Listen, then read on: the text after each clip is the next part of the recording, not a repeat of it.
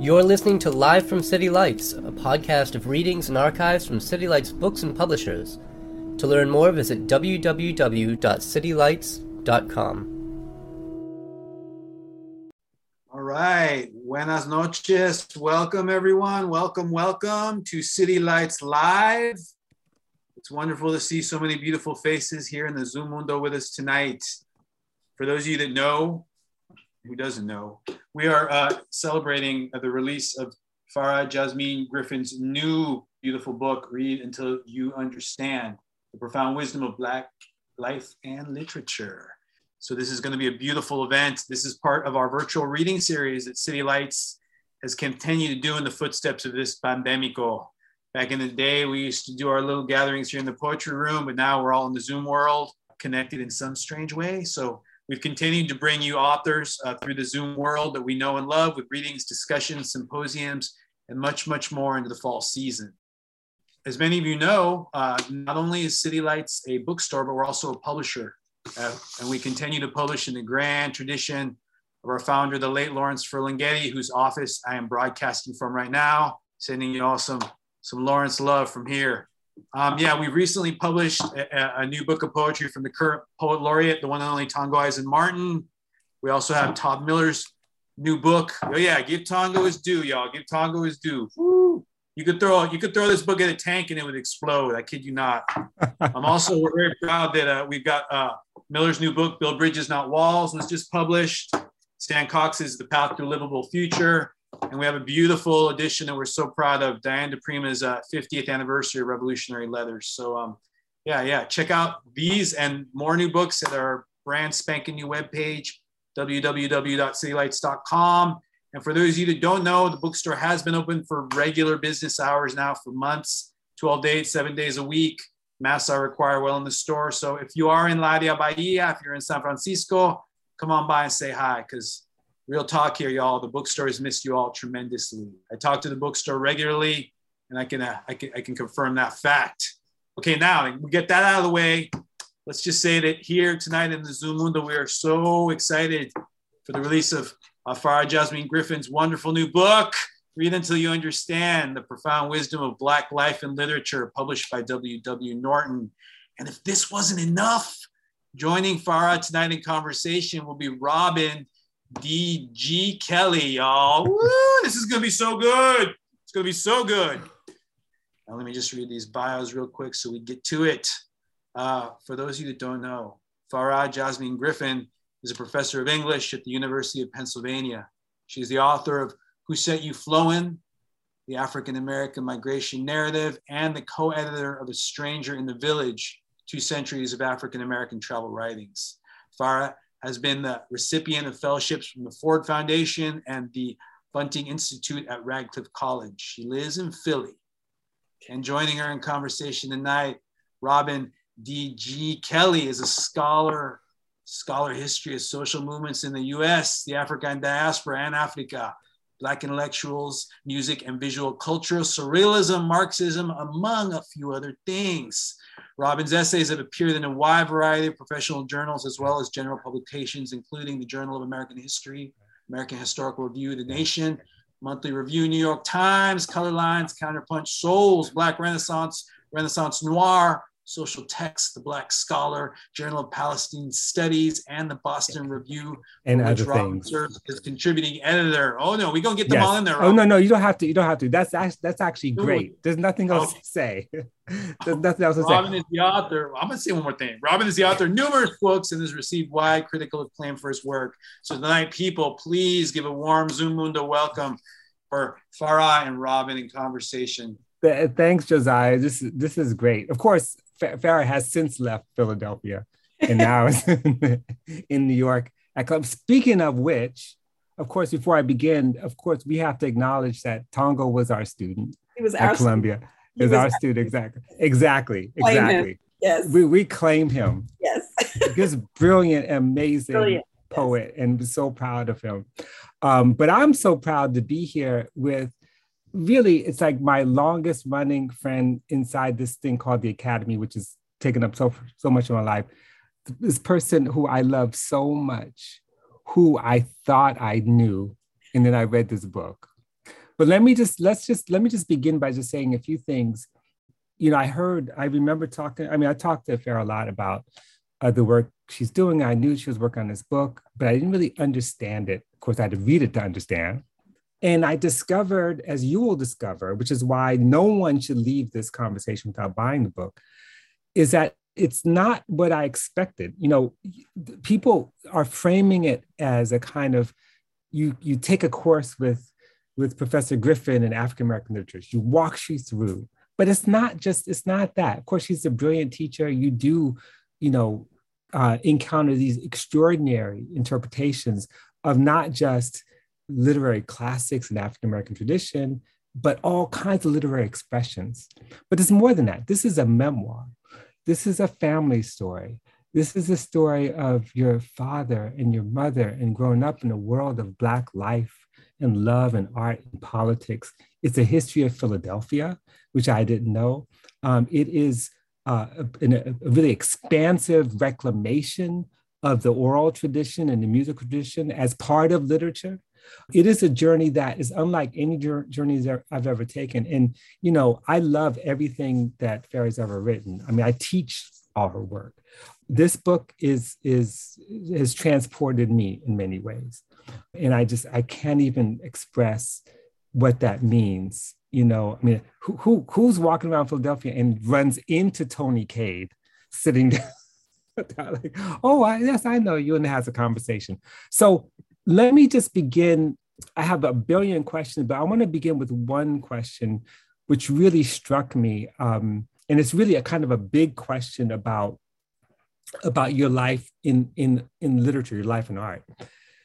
So what really struck me is that it's the way that your intellectual life and your home life and your world were organic, like completely organic, rooted. You know how many autobiographical narratives of Black intellectuals have a kind of bifurcated world? It's like, here's the world of the library and the school and my people over here, then I have to come back into the hood and have to code switch and all this stuff. There's none of that. You have a rich intellectual and artistic life in every place you go. And you've got teachers everywhere, beginning with your father. And I don't want to give away too much, but can you just talk about that, especially writing your story and this story the way you have, knowing that this is a common trope in much of kind of, especially Black intellectual narratives, Yeah, well, first of all, just thank you. It just feels so good to be talking to you. And I just like say it in front of everybody. I miss you so much. And so I'm thrilled to just have this chance to talk with you. So yes, one of the things that I wanted to do with the book when I was thinking about writing it was, I thought, I'd been studying formally literature for years and teaching it for decades, and keeping up with all the different ways we learn to read novels and fiction and, all the kind of theoretical interventions. But that there was a way that these kinds of books had meaning to me before I ever encountered those formal ways of studying them. And that it was a meaning that I was given as a child outside of, even outside of school, actually. And I was given to it. It was given to me by my father, who taught me how to read, who gave me my first, made sure I got my first library card when I was 3 years old, and who took me on weekly trips to the library. And then later on, after he died, who left just closets full of books. And so my first encounter with books, before I even knew what a canon was, my first encounter with books that would become canonical was, in a little closet of paperback books that my father had. And so you're right, I wanted to sort of reclaim that sensibility that there were books, there were readers, there were intellectual conversations and debates in restaurants and barbershops and on the corner and in our house. And that those ways of thinking gave meaning to these books that I think have something to teach us still. Right, right. Well, it's amazing how the lessons you are able to garner from real life experiences, whether it's, mourning your father's passing, in the way that unfolded, the way communities came together. And it's kind of a mirror image of what you're also reading. In other words, there's a way in which your own memories and experiences with the community that really loved you, that loved each other, I should say, that wasn't dysfunctional, that were all intellectuals in their own way. And that's the other thing. It's like there's no real hierarchy. There's a way in which people are sharing and teaching one another and learning and making huge mistakes, as we all do, as we move through life. But I'm wondering if you can talk about, like, coming to this book, whether or not this book is a kind of an accumulation of witness, that is an accumulation of witness of saying, okay, well, wait a second, this, Sula is familiar in many ways and not, a lesson before dying. Like, I know that. Is how much of your decision to make this a kind of memoir that's woven together about recognizing the authenticity of the stories you read, and how much of that, and at what point is it sort of the opposite, where the stories you read actually are kind of ruptures of the world that you know? I'm wondering if you could just talk about that. Yeah, oh gosh, that's such a good question. So I think, being inquisitive, I went to those books looking for answers, and I went to those books looking for explanations, and maybe sometimes finding things that weren't necessarily there, or the answer was in my interpretation of what I was reading, but feeling welcomed by those books, right? And I think that what they did for me was they told me that my life, the life that I witnessed, ordinary Black people who were flawed, not dysfunctional, but flawed because they were humans, right? But who loved deeply and laughed deeply, that world was also the world of the subject of art, right? That's what Morrison and Baldwin and Ernest Gaines and others taught me, that the world was the subject of art, that you could make, it was already artful, and that you could make art out of that life. And that there was, and taught me how to look for the kind of wisdom, the philosophies, the worldviews that people expressed every single day. So I think that's, the literature was a place that I went to looking for answers. I went looking for my father in the literature. I went wondering having conversations in my head with him over the literature. And also seeing that, the stories that were being told were singular. They were works of the imagination. They were created by these extraordinary writers, but they were created out of a context that I recognized, that was familiar, and that wasn't just about degradation, right? But that was also about beauty and transcendence and all those things that art can be about. Right.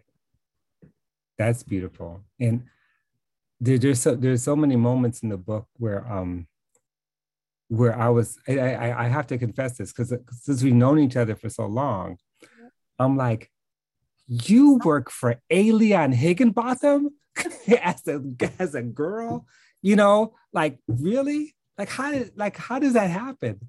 How do you move in these circles? How do you and so this actually leads me to a question that I had. And it's something that kind of runs through every chapter. Well, of course, I was like, and your family owned a restaurant? It's like so much. But there's one thing that really interests me is the way that you navigated as a young person, and even as an older person, a world where it seemed like you never felt less than. I mean, even amongst the white elite, basically, you never felt less than. you navigated across these class lines. We know that they existed, but the value you found in everyone that you dealt with, especially your working class community in Philadelphia, the value, like there's so much value there. And then by the time you move into like magnet schools, elite schools, it's like you're armed. It's like you're prepared, like nothing. And I don't know people like that, except for you, obviously. That did you ever have any sense in your classroom experiences or in your intellectual engagement where like you feel like someone like you're being tested or you feel like you don't belong? That was so striking to me. Like every place you went, you did belong. Yeah, that's unusual. Well, it's funny, like you say, you knew Leon Higginbotham. I feel like, in some ways, I feel like Forrest Gump or like, Waldo, right? Like I just end up and I meet these people and I know these people. But it also says a lot about Black Philadelphia, right? So I end up working for Leon Higginbotham, who becomes like my godfather because I'm a kid who's in a program called AFNA, that is a program to takes kids and gives them enrichment and then if they don't need the extra classwork, it places them with professionals. And there are all these Black professionals who are like, I want to have one of these kids place with me. And they were everywhere, from like the person who was a neighborhood lawyer to a federal court judge. And Judge Higginbotham would always have students place with him. And I happened to be the first girl who got placed with him. So I never felt like I didn't belong anywhere. And that was probably, and I didn't feel like better than anybody. Right. I just felt like, if given a chance, I'll do my best. Like my thing was, I won't be the smartest girl in the class, but I'll be one of the smartest girls. Like I'm gonna be okay, And I think that what I also noticed, what became clear to me, because I had so much respect for where I came from, in every step of the way, like from that first little neighborhood school in the hood, there were kids who were smarter than me. And I knew that, right? There were kids who were as smart as me, but there were plenty who were smarter. And so by the time I got to the elite girls' school, I knew, I was like, I know people who are as smart, if not smarter than you are. They might not speak standard English, but in terms of thinking, like, I wasn't even the smartest kid in my family. Like, so I think it was that sense of, we're all we're not, we don't have equal opportunity, but in terms of what we come into the world with, it's pretty evenly scattered, in terms of mediocrity and intel, it's even. And then it's what you have access to, what you can do with it. So I think that's what really helped. And then I just felt like, it's not that the community I came from was perfect or even always safe or anything, but I did feel protected. And I felt very supported and nurtured, even as I was making that move into those other places. So I felt like I needed to represent and witness that there's a whole bunch of me's there that just aren't here right now. Yeah, I try not to get nostalgic about stuff like this, but I've always wondered how much of that's generational, because so many of your experiences remind me of mine, especially living in Washington Heights in the late 60s, early 70s, and what that was like, where you knew your neighbors, and but also what it was like to go from house to house and discover that everyone had a library of sorts, whether that library was, the Fawcett paperback books, or whether that library was every copy of Ebony and Jet and Our World and all that stuff. But they're libraries, they're texts. Yeah. And I'm wondering, in terms of your discovery of literature, now I'm thinking about the novel and poetry, and you tell this story in the book. And I'm thinking specifically about Toni Morrison, because there's a point in the book where you say, Toni Morrison, Sula changed everything. It's like a turning point for you. What happened? I mean, if you like, what was the thing at that moment of encounter that flipped it for you? Yeah. Was it that, did Toni's work seem like a challenge in a way that some of the other work wasn't so much? or was it revelatory? I'm just wondering if you could sort of talk about what it means to encounter Toni Morrison in the midst of having read all this stuff. Yeah, so I think she was all those things. You know, I was about 13 years old, and the way that I encountered her, I think, is significant. That summertime, girls on the block playing double dutch, you know, talking about stuff and gossiping, and then we had these little books that we'd exchange, and a lot of them actually came from the public library that people didn't return, so they still had like the library card in them or something. So we had these books, and mostly, you know, a lot of books passed through our hands, like Daddy Was a Number Runner passed through our hands, and Howard Street passed through our hands, and Black Boy, I remember, came through. And then Sula was one of those books that we were passing around. And I remember reading it and just being like, oh my God. Like, one, I didn't really understand all of it. So that I want to read it again and again and again. Two, it just was so beautiful. I wanted to read it out loud. Sula was like no one I had ever read about in my life, but she was kind of reminded me of my Aunt Eunice. You know, like I could imagine her, my Aunt Eunice. Like when I saw Sula, when I read Sula, I could see my aunt in those pages, you know. And so I think it was just wanting to go back over and over and read it and be immersed in that world. Like I didn't want it to end. And then there were things that were familiar, like, you know, Dixie Peach hair grease, like actually encountering that on the pages of a book, you know, later on. And so it was both a familiar world, but it made my world recognizable, but also defamiliarized it. Right. And said, you know, these people think deep thoughts. And then when I went on and I went to high school and I started reading the canonical, you know, Dostoevsky and all those people, I was like, wow, Toni is as good as all of these people. These people. And like, she's just giving depth and complexity, or revealing depth and complexity of the kinds of worlds that I inhabit. And I was so grateful for that. Right. It was life-changing. It was like a light went on, you know. Right. That's amazing. I just happened to look at the chat, and I think it says Nell's phones. I wonder if this is Nell Painter. I don't know. If it is, I miss you. But she had a question to say, but it was so relevant onto what I asked, but it was really about, I talk about, you know, my generation or our generation. And she asked, I wonder how Farah feels in our generation vis-a-vis her father's generation and her students' generation and today's writing. Oh, wow. And that's a good segue to what I'm going to ask you that we're going to read. I think, you know, I think today's writing is amazing. I think we're in the middle of, you know, there's just some extraordinary work coming out. Absolutely. And I think that people are reading again. People are actually reading again, which is so good. My father, you know, I don't know when he fell in love with books. I don't know how old he was. I know that by the time he was a young man and a teenager, he was really into jazz and bebop. And that culture, that bebop culture that, you know, my father used to turn the corner whistling a phrase from like a bird tune.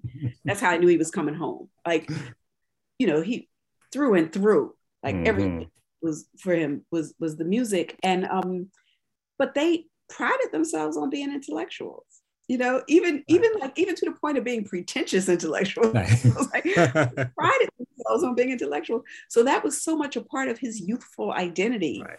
And it wasn't like being square. Right. It was being hip, you know, it was being hip. And so I would hope that might continue to be the case here. But I do think that we're in a moment when people are reading and where writing is extraordinary. And I meet young people all the time in my students, but mostly I meet young people on social media who hit me up and about what they're reading, and really exciting critical conversations going on with them about what they're reading.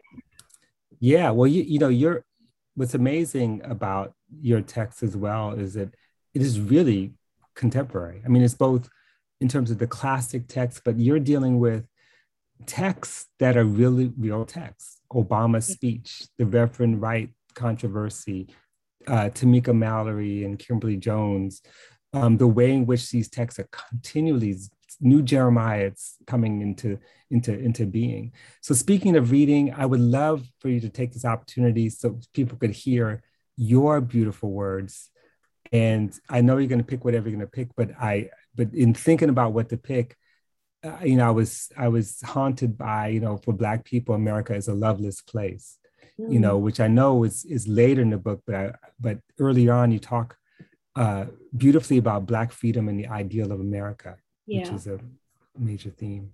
Yeah. So I'll read a little bit from that chapter, which is the third chapter, I think, in the book. And I'll skip around in it a little bit, but just a little to give you a sense of some of the autobiographical writing and also where the title of the book comes from. At some point in first or second grade, administrators from my neighborhood school reached out to my parents expressing concern that I refused to stand for the Star-Spangled Banner during school assembly. I attended the neighborhood elementary school, McDaniel, less than a block from my home. It was predominantly Black and sat diagonally across the street from St. Edmund, a Catholic school, which was predominantly Irish and Italian. I didn't sing the national anthem or say the Pledge of Allegiance because, according to my father, our country refused to recognize us as full citizens or even as human beings. When my father died, my family decided not to request a flag for his coffin. He'd served in a segregated Navy just after World War II and was honorably discharged, but he never spoke to me about his service. It appears to have been a traumatic experience for him. My mother, ever the diplomat, instructed me to stand for both the anthem and the pledge, though I didn't have to sing the former or recite the latter. Just do like the little Jehovah's Witness boy does. The Jehovah's Witness she referred to was one of 2 or 3 remaining white students in the entire school. At one point, I resumed reciting the Pledge of Allegiance because I like reciting things from memory, and I especially like the sound of the declarative ending, with liberty and justice for all. The Star-Spangled Banner never held that kind of appeal for me, since it's so militaristic and bombastic. Even today, I stand for it, but I do not sing it. The Star-Spangled Banner is my least favorite of the patriotic American songs. Another, My Country 'Tis of Thee, has been forever ruined by my father's rewriting of the lyrics, My country 'tis of thee, land of no liberty. In contrast, I've grown to love Woody Guthrie's This Land Is Your Land because of its expansive, inclusive sense of the nation. However, America the Beautiful is the one that I find most appealing, perhaps because of Ray Charles's soulful rendering or because of its portrayal of the country's wondrous natural beauty. I especially claim to appreciate the magnificent landscape after a cross-country drive when I was a young adult. It is the one thing I love about this land without ambivalence. During my brief time with my father, I learned of his disdain for what he saw as the country's hypocrisy. Nonetheless, Emerson Griffin possessed a deep admiration for the founding documents, and though critical, he held a kind of disdainful awe of US military might. What I've learned of my father in the years following his death tells me that at some point, he was a bit more hopeful about the country's possibility for racial reconciliation. By word and example, my father taught me that protest and resistance were both personal and collective. We march, we stand, or we sit for what we believe, and we read. He insisted that reading and study were central to our struggle as a people and to my overall development as a human being. One morning, before I left school, I was in 3rd grade, my father gave me 2 paperback books. On the title page of Black Struggle, A History of the Negro in America by Brian Fulks, he wrote, "Jazzy, read this book. You may not understand it, but read it and understand. Daddy, baby, read it until you understand. Ask your teacher if you don't." The second book was a small paperback with a red, white, and blue cover titled The Little Red, White, and Blue Book of Revolutionary Quotations by Great Americans. He'd written notes not on the title page, but within the book, and placed asterisks by or parentheses around specific quotations. Start here, Jazz. There's lots of Frederick Douglass. That was so beautiful. And your father is such a central, towering figure in this narrative. And by the way, does he still visit you? Yeah.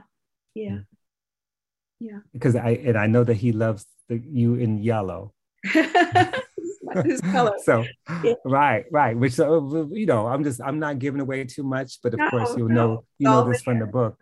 Yeah. But your father's such a towering figure, and it's interesting that the way you tell his story and your mother's story, the way you tell their love story. Yeah. I'm just curious in terms of your own research and thinking about the book. How much work did you do? In other words, what was the kind of archival, psychic, conversational work you did to reconstruct these memories? Because what's wonderful too is that you're very honest about the things that you remember and the things that you don't remember. And of course, your mom is still there to be able to share what she knows. Yeah. But how did you dig, and how did your father become, like, was he always a central interlocutor and figure in the way you conceived of the book? Yeah, so he always was, because he always has been in my life, even after his death. And the way my mother kept him front and center, which she did, oftentimes crediting him with things that were her choices. Your daddy would want you to see this, or we should look at this opportunity because maybe your daddy would want that. Let's go to this school because, like, she would always bring him in. The book starts with him and ends with her. But that's a good question. So I have these memories and these things that I've written over and over and over again, but I just never published them, right? And I've been writing them all my life. But what I then did was, I went to the archive. I went to all the old newspapers, and I think this happened this way, or what was this like, or what was going on in this period.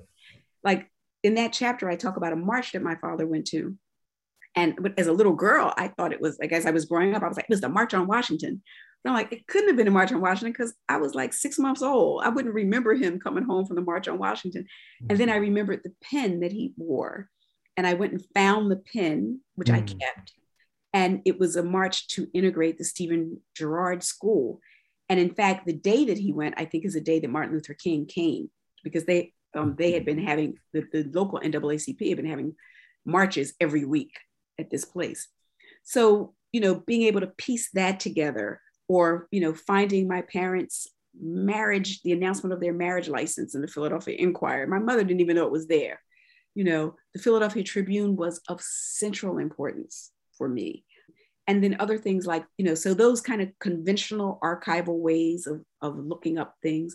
And then, there are people who, my oldest friend in the world, I'm still very close to her. I was in the stroller and she was 3, Cassandra. I would call her and say, did this happen? Am I making this up? Do you remember this? Or call a cousin who grew up with me. Was this in the restaurant or no?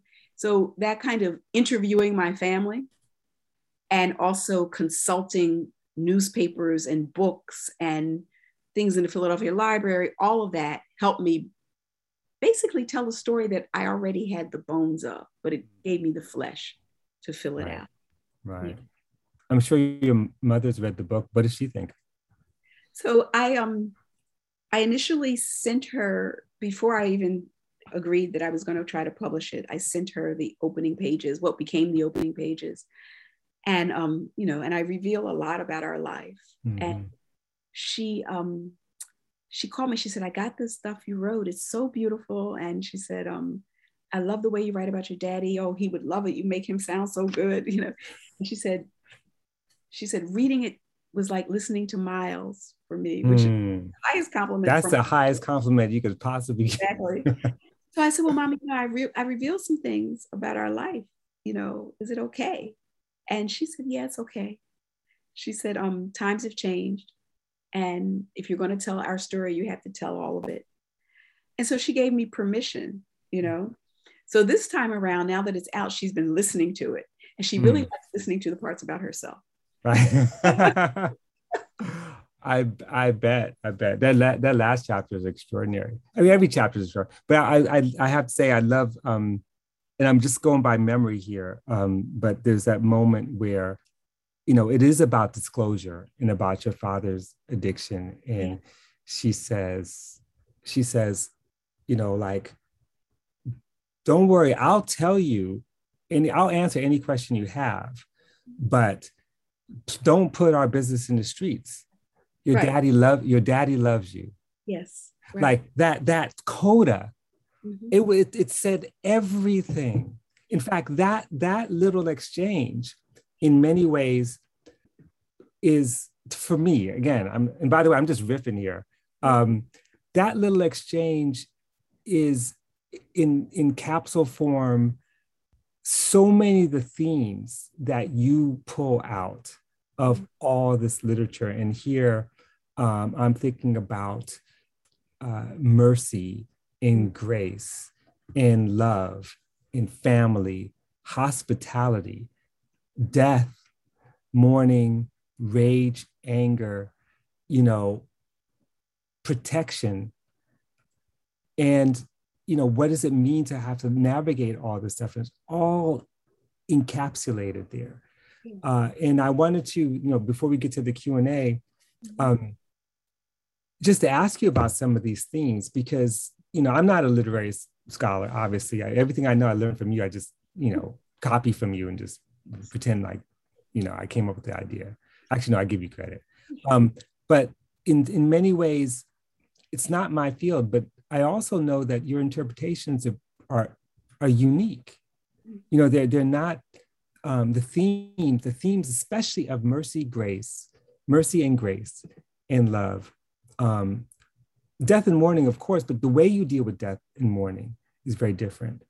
And I'm wondering whether or not these were themes that you just simply carried with you, or these themes were organizing elements that helped you figure out how to write the book, how to put it together. Yeah. So I think that, I was thinking about, I want to make this body of literature important to people and to show them, it is important, to show them why it's important, and to show them that it's not only because of the kinds of things we talk about in classrooms, but because it engages these big ideas that, are even more, it engages them more than it engages nation and race, right? Like, those things are important, but these big ideas that impact us as human beings, or as living beings, not just humans, but living beings. And so there was a way that I thought about those things in the literature, but I didn't write about the literature in that way. Right. And I didn't teach it. So I've taught a course on Black novels and justice. So that one, but like mercy and grace and even love, the way that I write about love, it was a very different way of writing. I hadn't written about it as an academic in that way, but it was the way that I thought the literature spoke to me and to readers, and the other thing is, I think, I didn't grow up in the church. Mm-hmm. Church was all around me, but I didn't grow up in the church. I didn't have a religious education, although I later, was fascinated by certain kind of religious and theological texts, which certainly informed my work. But I think that those questions that I had were questions that, if I had a religious education, religion would have provided some answers. Uh-huh. And in the absence of religion providing, this might be dangerous, in the absence of religion providing the answers, these writers provided some answers. Right. This body of literature provided some answers for me. Do you think that had any impact on who you were drawn to as writers? Yeah, maybe so. Yeah. I mean, like, certainly Morrison and Baldwin, and drawn to them more than I was drawn to Wright. Bambara. Yeah, I think absolutely it had something to do, because they were dealing with these issues, and Baldwin, of course, is dealing with them and Tony too, from a kind of, a Christian sensibility, but not a sensibility. What I loved about them is that it wasn't a fundamentalist sensibility. It wasn't a sensibility that used these sort of spiritual values to shut people down. and say, you can't, you can't, you can't. Right. It was a sensibility that said, if your God is not making you expansive, right? It's not expansive, then that's not right. Right. So I think that's what I was drawn to.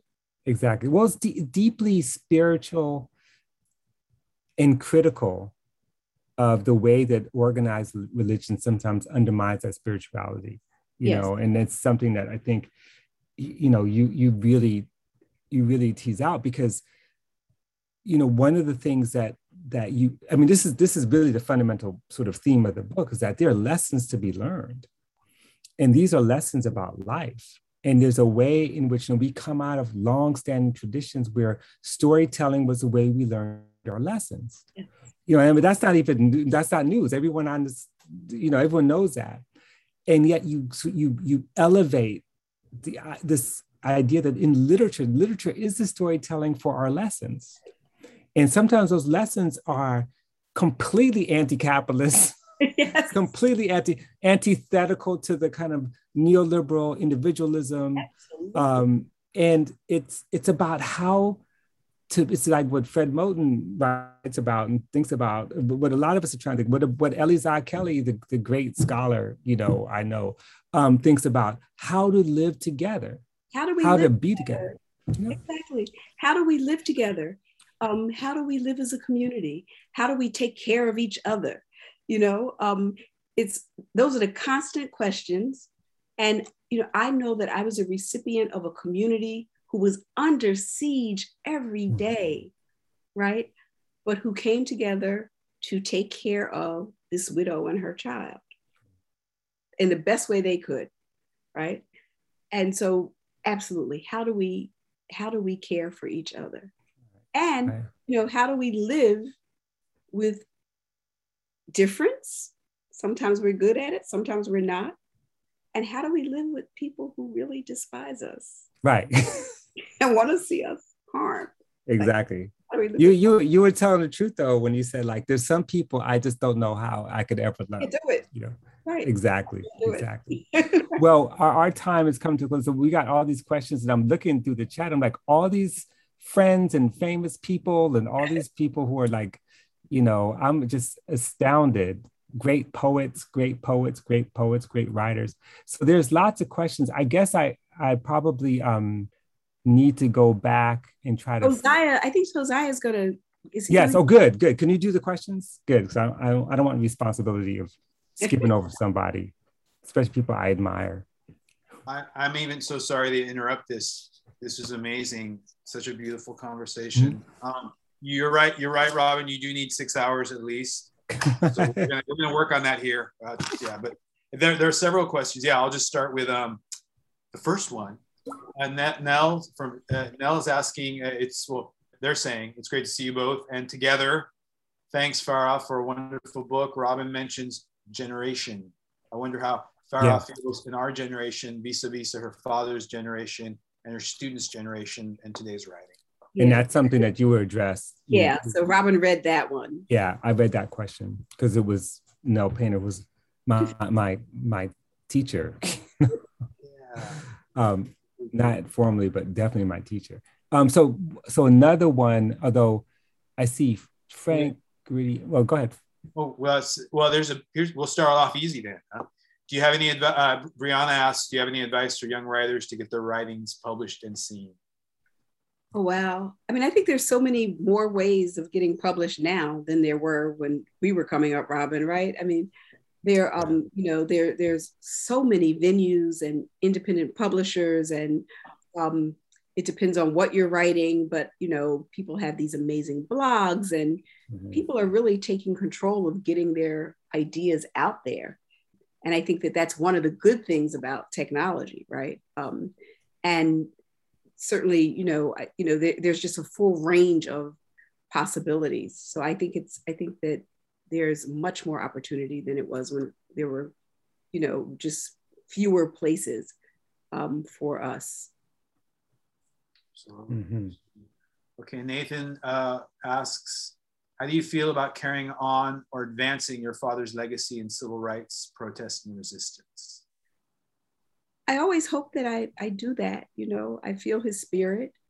I I write about, my father took me to my first Black Panther rally when I was like 5 or 6 years old.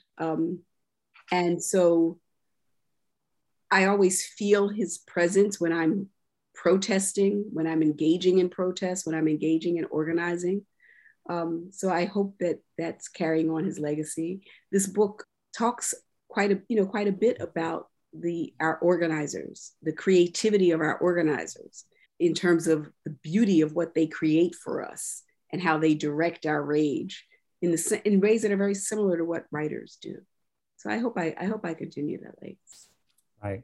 To quote Farah, the freedom fighters and justice seekers who have fought to make it less so have been motivated by a radical love modeling a new way of existing, even as they try to bring it into being. So that's a t-shirt. It's beautiful. Okay, another question. And by the way, I before we leave, I have to say a couple other things at the end. So Deborah Paredes is saying that she loves that this book pushes past the conventional boundaries of the genre of memoir and criticism. Farah, can you talk a bit about your journey, inspirations, models, etc., through and beyond genre? Yeah, that's a great question by a poet who does it so beautifully herself. So, I just felt like there were certain boundaries and genres that were commercial. Like, so where does this book fit in the bookstore? But that they were artificial, and that I just decided that I wasn't going to. I was going to let the book tell me how it wanted to be written. And I was going to let the book tell me. And there's a kind of shape to every chapter that is the memoir, and then the memoir opens up into the readings, and then the readings open up into a kind of commentary about our political moment. And that just kept happening. It just kept happening once I respected the way the book wanted to be written and the stories wanted to be told. And they did not fit into one generic category, but they fit. It worked. And so I think that's what I just decided that at this stage in my life and my career, I'd just take that chance and write it the way I was hearing it in my head. Can I just add something to that? Because, of course it worked. And it worked because, it's just struck me. Literature for you, according to the book, is never an escape. Think about all the narratives in which literature is a way to get away from something. But for you, literature is the path to confront something, to confront life. And so so I think about the organic character of your life, across these lines of space and class, is like the organic character of literature and life itself. It's like it's all one. Yeah, right. You're amazing. I was just like, one of the things I thought they're going to really know how strange I am. It's going to be all on display that, I've got, like I see something and I'm thinking, oh, I see little girls in a train station and they're dressed a certain way. And I'm like, oh, they're like First Corinthians and blah, blah, blah. And Toni Morrison.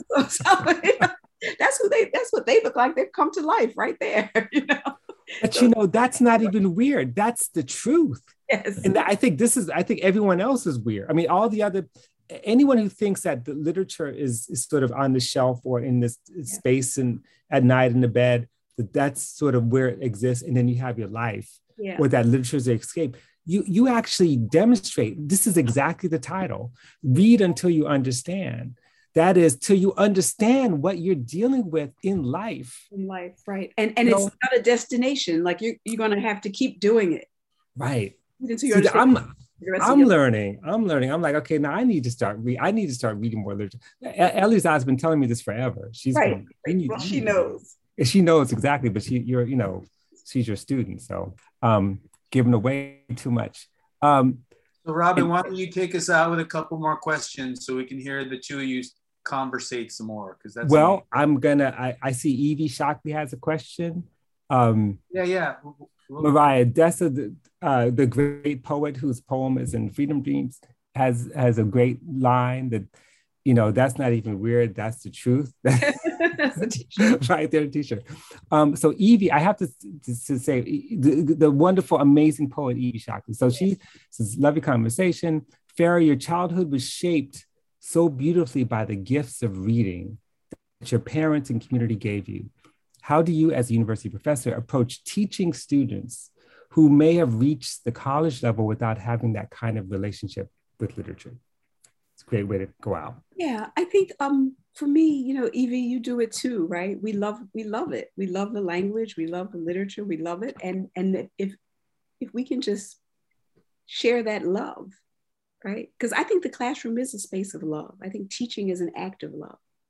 And it's love for our students and love for the material, even material that is problematic, right? It's being able to engage it in community together, the love of that, right? Mm-hmm. And if you can create that for students just for an hour a week, or 2 hours a week, that's my goal, right? Is that together we're gonna do this together, and we're gonna be in community with each other and do it with an ethic of care for each other. Right. And hopefully, they will step away from it having had a very rich experience. Right, exactly. That's so beautiful. Okay, so before we cut out, I just had to give a couple of plugs here. First of all, everyone needs to buy this book. And I would suggest strongly that you buy the book as an actual physical book, and then you listen to the audiobook read by the great Farah Jasmine Griffin, who, whether we never talked about you singing, but it's like a song. It's so beautiful. So I'm just saying, go and drive in your car. The second thing is just to acknowledge all of her accomplishments. She is the William B. Ransford Professor of African American Studies and English and American culture and all that stuff, and the founding director of the first department of African American and African Diaspora Studies at Columbia University, and has done so much work for us, has trained so many students, has taught so many of us, has produced so many books I can't even begin in both 19th and 20th century. And is just an extraordinary scholar and a wonderful friend and a beautiful soul. And we're all lucky. I know I'm the luckiest person on the planet to be able to have this conversation and to have spent the last basically almost 3 decades just hanging out and learning. Hanging out and talking, right? Right. Yes. Thank you. And that was my little thing. So any last words? Are we cutting out? I see everyone saying thank you, honestly. There's so much love in the comment chat, for real. But unfortunately, that's all we have time for tonight. Please, people in the Zoom Mundo, give it up for Farah and Robin in this beautiful conversation. It was pure medicina, pure historia, pure, just show some love on screen. There we are. There's all those beautiful faces.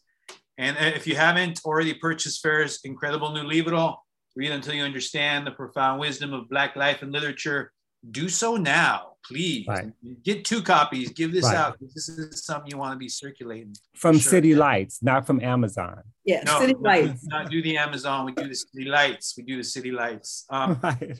Thank you so much, Robin and Farah, so much. This meant. Thank you. Thank you. Be safe. Be well. Adios. Thanks for listening to Live from City Lights, a podcast from City Lights Bookstore and Publishers. Our theme music was provided by Axolotl. All City Lights events are free. To see upcoming events at City Lights Bookstore in San Francisco, check out www.citylights.com/events.